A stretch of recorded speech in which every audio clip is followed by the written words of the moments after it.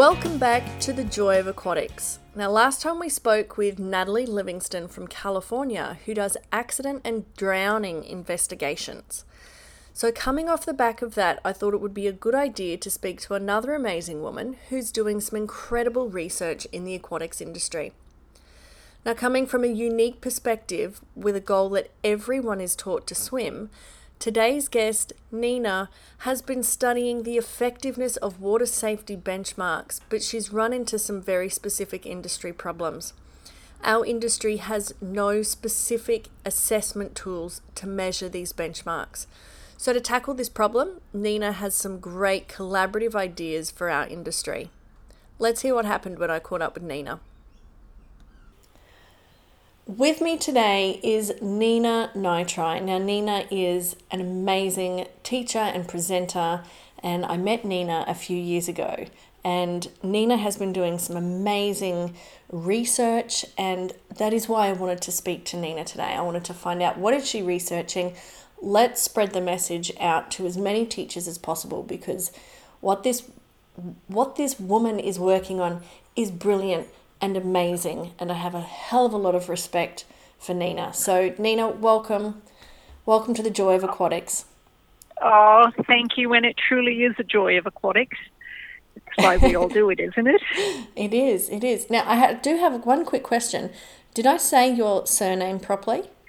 You were pretty close. Oh, okay. It's Nyitrai. Nyitrai, okay. Yes. Nina Nyitrai, everyone, the Wonder Woman. Nina, tell us a little bit about yourself. I wasn't born here. I was born overseas. I first started my learn to swim journey in the US summer camp system. So Nice. they used a Red Cross, or the East Coast where I was at. I became a qualified instructor by the time I was 15. And I had always been in open water, but open still water. So then when I came to Australia, and everything I knew to be fact was suddenly, hang on, wait a minute, you guys do it differently and you call it different things. It was my first inkling that swimming isn't swimming the same all over the world. And then I started with Royal Life Saving and got my equivalency then with OzSwim. And then again, it was, well, it sort of depends. Are you doing it for safety, or are you doing it for competition? Are you doing it just because you're going to swim in a pool? And all of that started the questions which made you go, oh, I wonder why the reason for that is. And that's what started me doing my research, because it turns out everyone just said, well, it's because we've always done it this way. It's like, well, not everybody does it that way. As soon as you hear someone say, because that's how we've always done it, it's time to challenge the system, isn't it? Absolutely. Yeah. Absolutely. So, and when you look back at the history of it, we haven't done it the way we do it now, always. So we've changed, but we forget that we've changed. We've just adapted as we've gone along and sort of adjusted our memory accordingly. Yeah. All right. Well, Nina, what is water safety? Let's start there. Okay. Water safety is not the one-stop, one-shop-fits-all. It is one of those, and the most annoying thing about it is that the answer to water safety is that it depends on the layers of protection. If you can swim, that's fantastic, but can you swim just in a pool, or can you do that in open water? Open water that's moving, open water that's cold, open water that's got something else in there. So what you do for water safety, whether you're on, in, or around the water, is going to depend on a whole range of things. And so people want to be able to go, oh, well, I'm safe because I know how to swim, so I don't need to wear a life jacket. I'm not going to go for a swim, so I don't need to worry about being near the water. And we try to have that, well, I can swim, so I don't have to have these other layers in place. That's just not the case. Yeah, well, definitely swimming in a pool versus swimming in open water, there is a massive difference there. I mean, I'm a very competent swimmer in a pool, but you put me open water and the anxiety starts to creep in. That's putting it mildly. Yes. I know what lives in the ocean So, you know, like Yes, the mind plays tricks on you very easily as soon as you're outside of your comfort zone. absolutely. And the other thing too is that we tend to think of our ability as a static thing. Because I'm a strong, competent swimmer today, tomorrow when I hurt my shoulder or I have a cold or any of the things that affect us on a day-to-day basis, that means that my abilities are now different. We don't tend to take that into consideration. Yeah, well, I know I can get in the water one day and feel absolutely amazing, and get in the next day and I feel like rubbish. I feel like a lead weight. So, Absolutely. And so if you don't take that into account and you do something like swim by yourself, how do you know when you swim alone that today's not going to be one of your off days? yeah, Today's not going to be one of the days where you're just a little bit dizzy or, your blood sugar's low or all the 1,001 things that that could go wrong. could happen. So, just never swim alone. We've Makes it got simple. lifeguards, we've got lifesavers. Take someone with you, always. Yeah, for sure. Nina, can you now let everyone know what it is you've been researching? It's a simple question. If we have a benchmark level of swimming that is supposed to be 100% of children who leave primary school age should be able to get to this level, which we do have with the Australian Water Safety Council's benchmark, then do those conditions work equally in different water environments? So open water, moving water, cold water, whether you're clothed. And those are the things that the drowning statistics tell us that they're the big ticket items. So my research was going to be a simple thing. We're just going to gather some evidence in each of those conditions, and we're going to say, yes, this benchmark is great, or no, this benchmark needs to be revised to work more towards it. And the thing that we discovered or I discovered as I was going along, is that how we assess, we just go, yes, absolutely, strong swimmer, not a strong swimmer, or can do this, can't do that. The problem is that none of us are consistent when we look at the exact same person doing the exact same skill over time. Part of it is that we don't have a recognized assessment tool, and part of it is that we haven't really defined exactly what we mean by the standard of, for example, freestyle.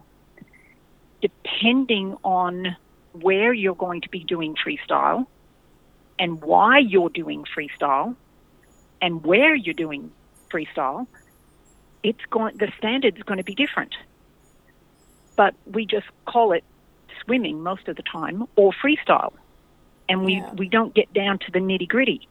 So when I come to, say, Joy's swim school, and you say, yep, I'm going to teach you freestyle, well, in your head, you might be teaching the competitive version of freestyle. But then when they leave your swim school and they come to my swim school, and I'm dealing with open water, and you're not going to have goggles, and you're probably not going to want to put your head in, the freestyle that I'm going to be teaching is going to be slightly different.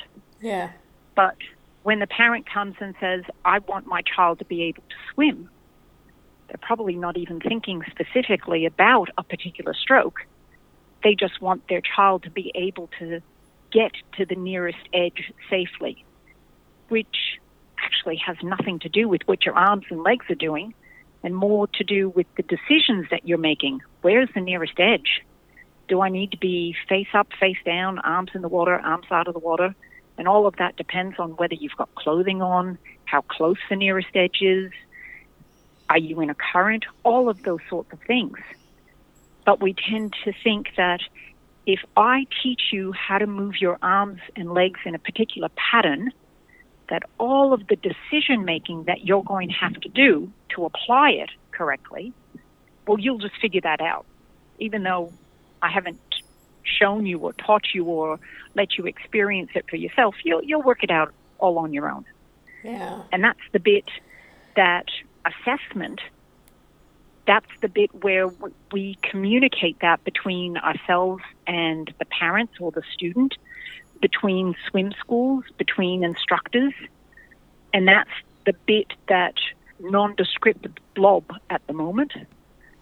So my research is saying we need to put some standards, some definitions, trying to get everybody to agree on standards and definitions is really, really difficult. So the way I'm approaching it is, instead of getting everybody to agree beforehand, we say, this is what I am doing. And if you're doing something different, well, then you identify what you're doing. And so when we compare from one swim school to another or one environment to another, we can say, right, this is what I'm comparing it to.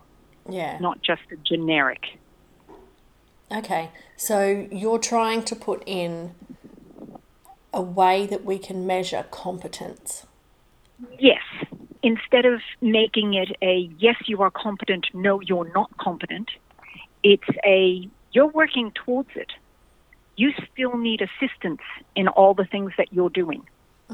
So if you're still needing assistance, and that assistance might be physically a person in the water with you, it might be you need assistance with equipment, you need assistance by being in shallow water or near an edge, that sort of thing, then we can communicate that a lot easier than saying you're competent, but you're only competent some of the time in some conditions with some people some of the time. Yeah. Does that make sense? Yeah, especially as soon as you said with some people, because so many times, I mean, I can get kids to perform a skill, but they then go on to another teacher, and the other teacher would say they are so not ready for this level because they cannot do these skills. And I'm like, yeah, they can do these skills. Watch. Yes, So, and they'll do it for you. yeah. Or they will do it if they are in the lane closest to the wall. Yes. Or they will do it when they're going from the deep end to the shallow end, but not from the shallow end to the deep end. Yeah. So that's where the idea of competent, not yet competent, which has sort of been our default setting, you can or you can't do it, doesn't fit the mold that we're trying to make it fit. So, Nina, I think when I saw you at the conference, I saw a little image that you had that had the 4 levels of, I want to say competence or not competence, that you had divided them into. What are those 4 levels? So that was the assessment tool that I developed, and I actually tested for reliability and for validity. So those 4 levels, the first level is refusal. If you're progressing someone through a program and they refuse to dive or they refuse to put their face in or to be on their back or be on their front, whatever, does that mean they have to stay in a certain level because they haven't gotten that one bit or they refuse to attempt that one bit? This assessment tool just acknowledges these skills they're not even willing to attempt. Yeah. Okay. So that's the refusal. The second stage is assisted, whether it's a person or equipment or where you do it, all that sort of stuff. Just acknowledges that you still need assistance to do it. Yeah. If your skills or your development is in one of those 2 levels, then that is where, from an active supervision point of view, you are a non-swimmer and you need to be within arm's reach of a responsible adult. Yeah. So if your kid is a great swimmer with floaties on, your kid is in that assisted group because they're assisted by the floaties. They can't do it on their own. Yeah. Then the next level up is effective. So these are the ones where they can get in and they can do it. They can make their arms and legs move in a recognizable pattern on their front, their back, their side, whatever it is. And they're effective. It might not be pretty. It's definitely not efficient, but they can do it under their own power and they can repeat it when asked to do so. Yeah. That's effective. And then the final stage is efficient. So that's not only can you get it in a recognizable pattern, but you can adjust it while you're doing it to make it efficient. Maintaining your body position in a streamlined position, always coming back to the streamline. Whether it's above water or below water, your arm action is actively using those levers. That's that top end, which, as I said before, not everybody wants or needs to be in that top end. Yeah. Okay, so we've got refusal, needs support, effective and efficient. Yeah. So Okay. I've actually named the assessment tool RAY. So it's refusal, assisted, effective, efficient. Yeah. RAEE. Some of the instructors who were involved in the research said they didn't like the word refusal. So they wanted to call it did not attempt. So RAY becomes day. Okay. But the idea is still the same behind it. Yes. And it's an idea that it's a continuum. And it doesn't just apply to the physical skills, but it applies to water safety knowledge and understanding. So, for example, you take diving. Mm-hmm. You might get the physical skill of diving fairly quickly, but the understanding of where it's appropriate and when it's appropriate to do a dive might come a little bit later. So you might still be assisted in your understanding of when to apply a dive. Yeah, makes sense. I still know quite a lot of adults who swim for exercise and fitness and because they love it so much, and they routinely go to the shallow end of the water and dive into shallow water. Oh, I saw a lady do that the other day. My heart nearly stopped. I was like, oh. Yeah. And what that does is it shows that they don't understand from the water safety aspect about headfirst entries into shallow water. If you look at most squads full of national swimmers, they're all diving into shallow water. I did. Yes, but you're an efficient diver. You are not doing a deep dive in any of those dives. Yeah, I wouldn't do it now though. Yeah, now you know better. But it's one of those things that because it's never happened before, we feel like we've got a level of safety there. Yeah. And unfortunately, there are many cases of people who it's never happened before, and this is the first time it happened. Yeah. You've only got one spine to give. Well, that's right. And you look at someone like Nadine Newman. I mean, she was an Olympic swimmer, dove into, I believe it was 2 metre deep water with her arms by her side. So she full on went in head first and broke her neck. There was a young swimmer in the Central West. She was competitive. Same sort of thing.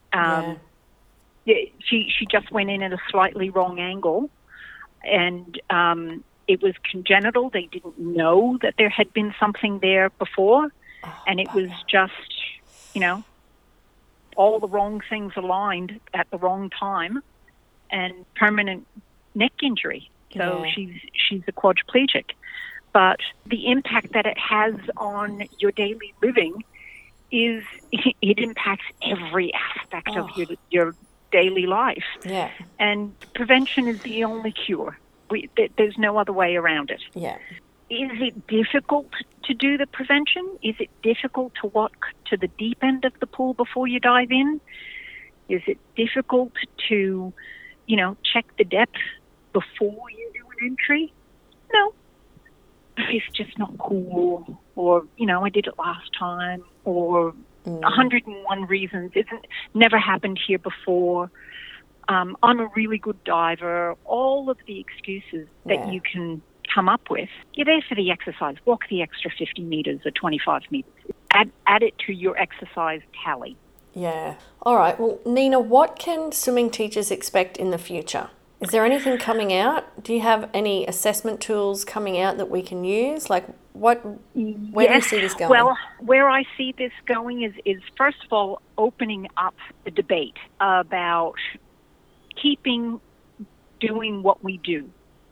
Yeah. And hopefully that debate's going to be a really short one, because I think everybody would agree that what we've got isn't working. So whether we take on the concept of Ray and we think of swimming as a continuum, and we think of swimming as not just a physical skill, but the knowledge and understanding of the decision making of when you apply it, because we talk about swimming being a skill for life, but your entire lifetime you're changing. Oh, yeah. So, don't I know it? Yes. So if one size doesn't fit all and it doesn't fit you for life, then why are we taking that approach with how we teach and how we expect people to be assessed? Yeah. So hopefully that debate will come in and it'll be short, sharp, and we'll all agree we need to do differently. Now, the idea of having it as a continuum, I hope will be the way we move, but it's going to be consensus-based, and it's going to have to be led by swimming instructors.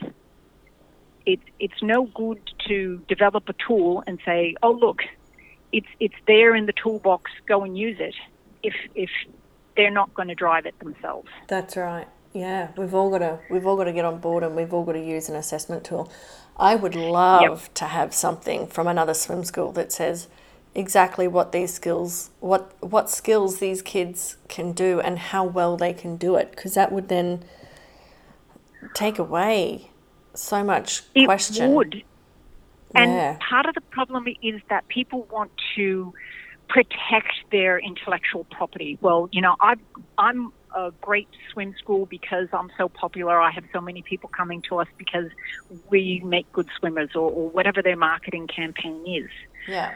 So one of the things that I've put forward is that we actually start registering what our program is.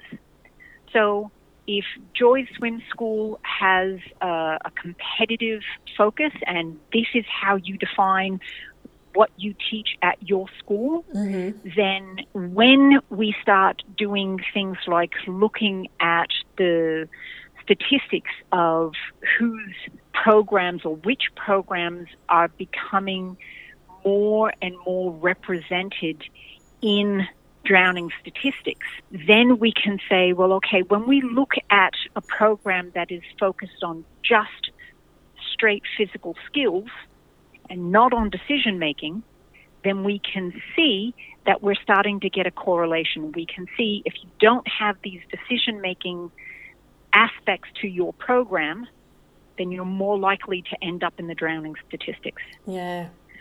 So that's a move forward, because to get everybody to teach the same program, not going to happen. No, it's not.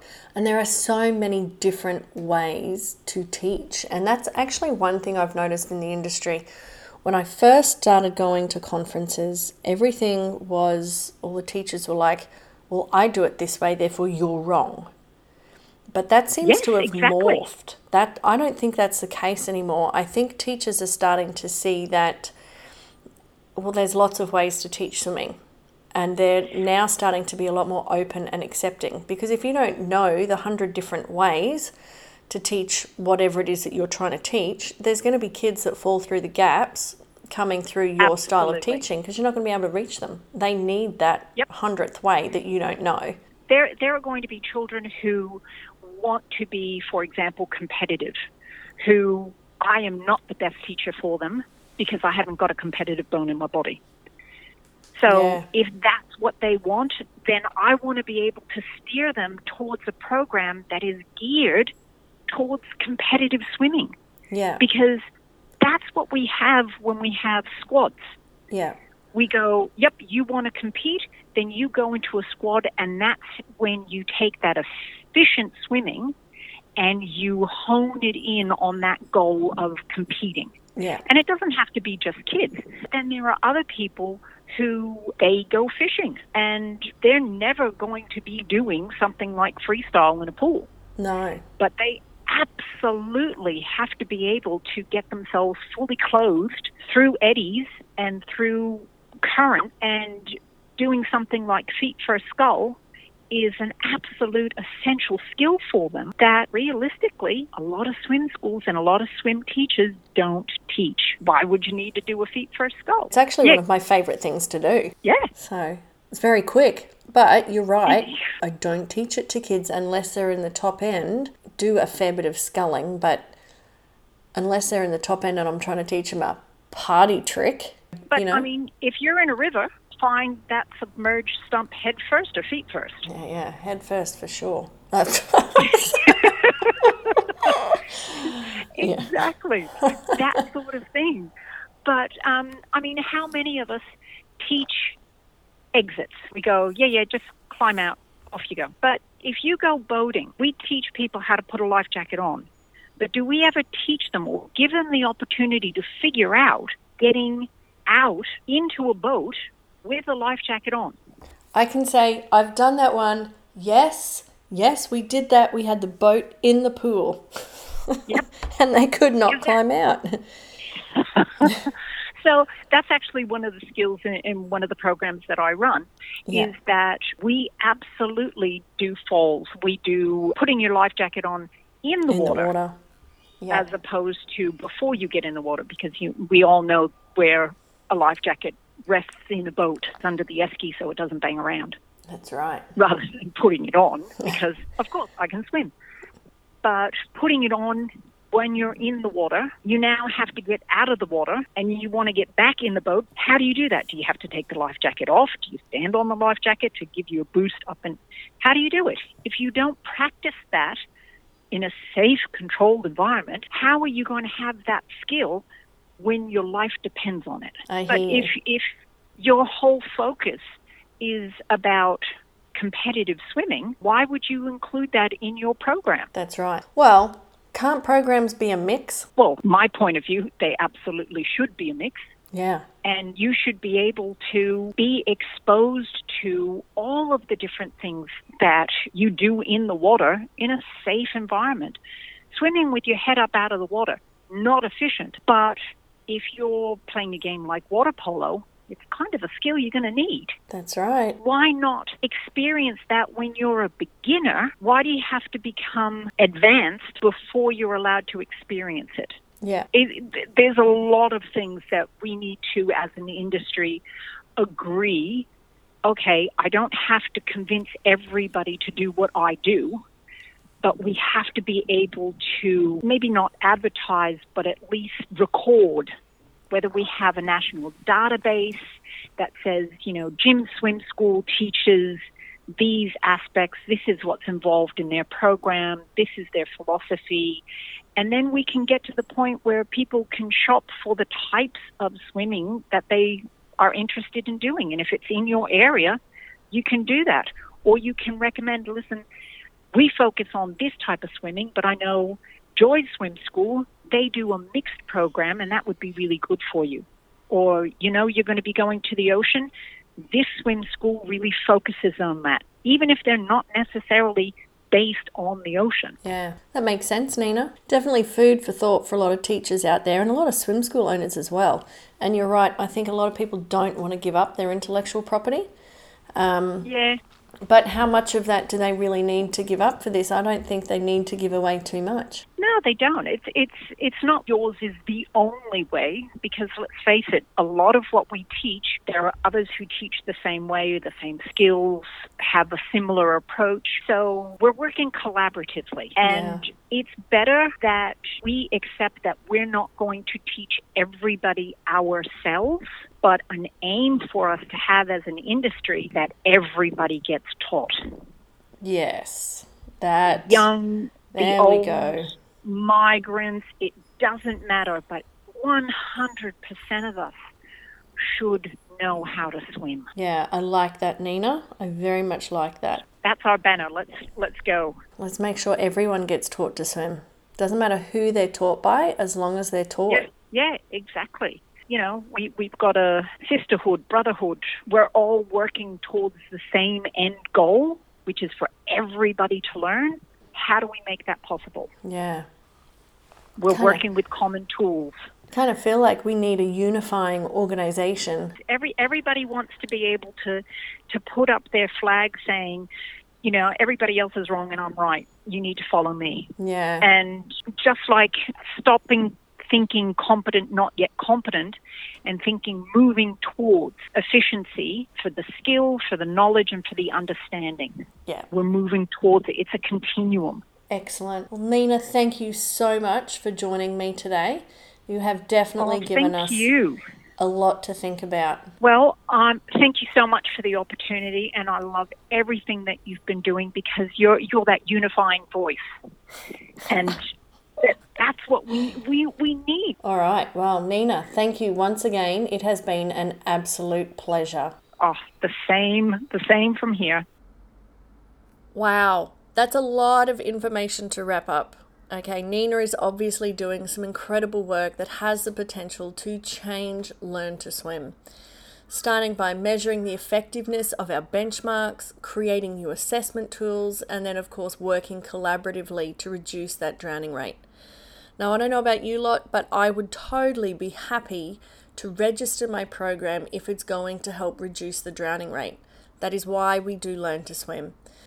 Look, she even touched on knowledge, skill, and understanding and how important it is to make sure that we don't just teach the skill, but teach the knowledge behind the skill and also help the students apply that knowledge and skill in different situations.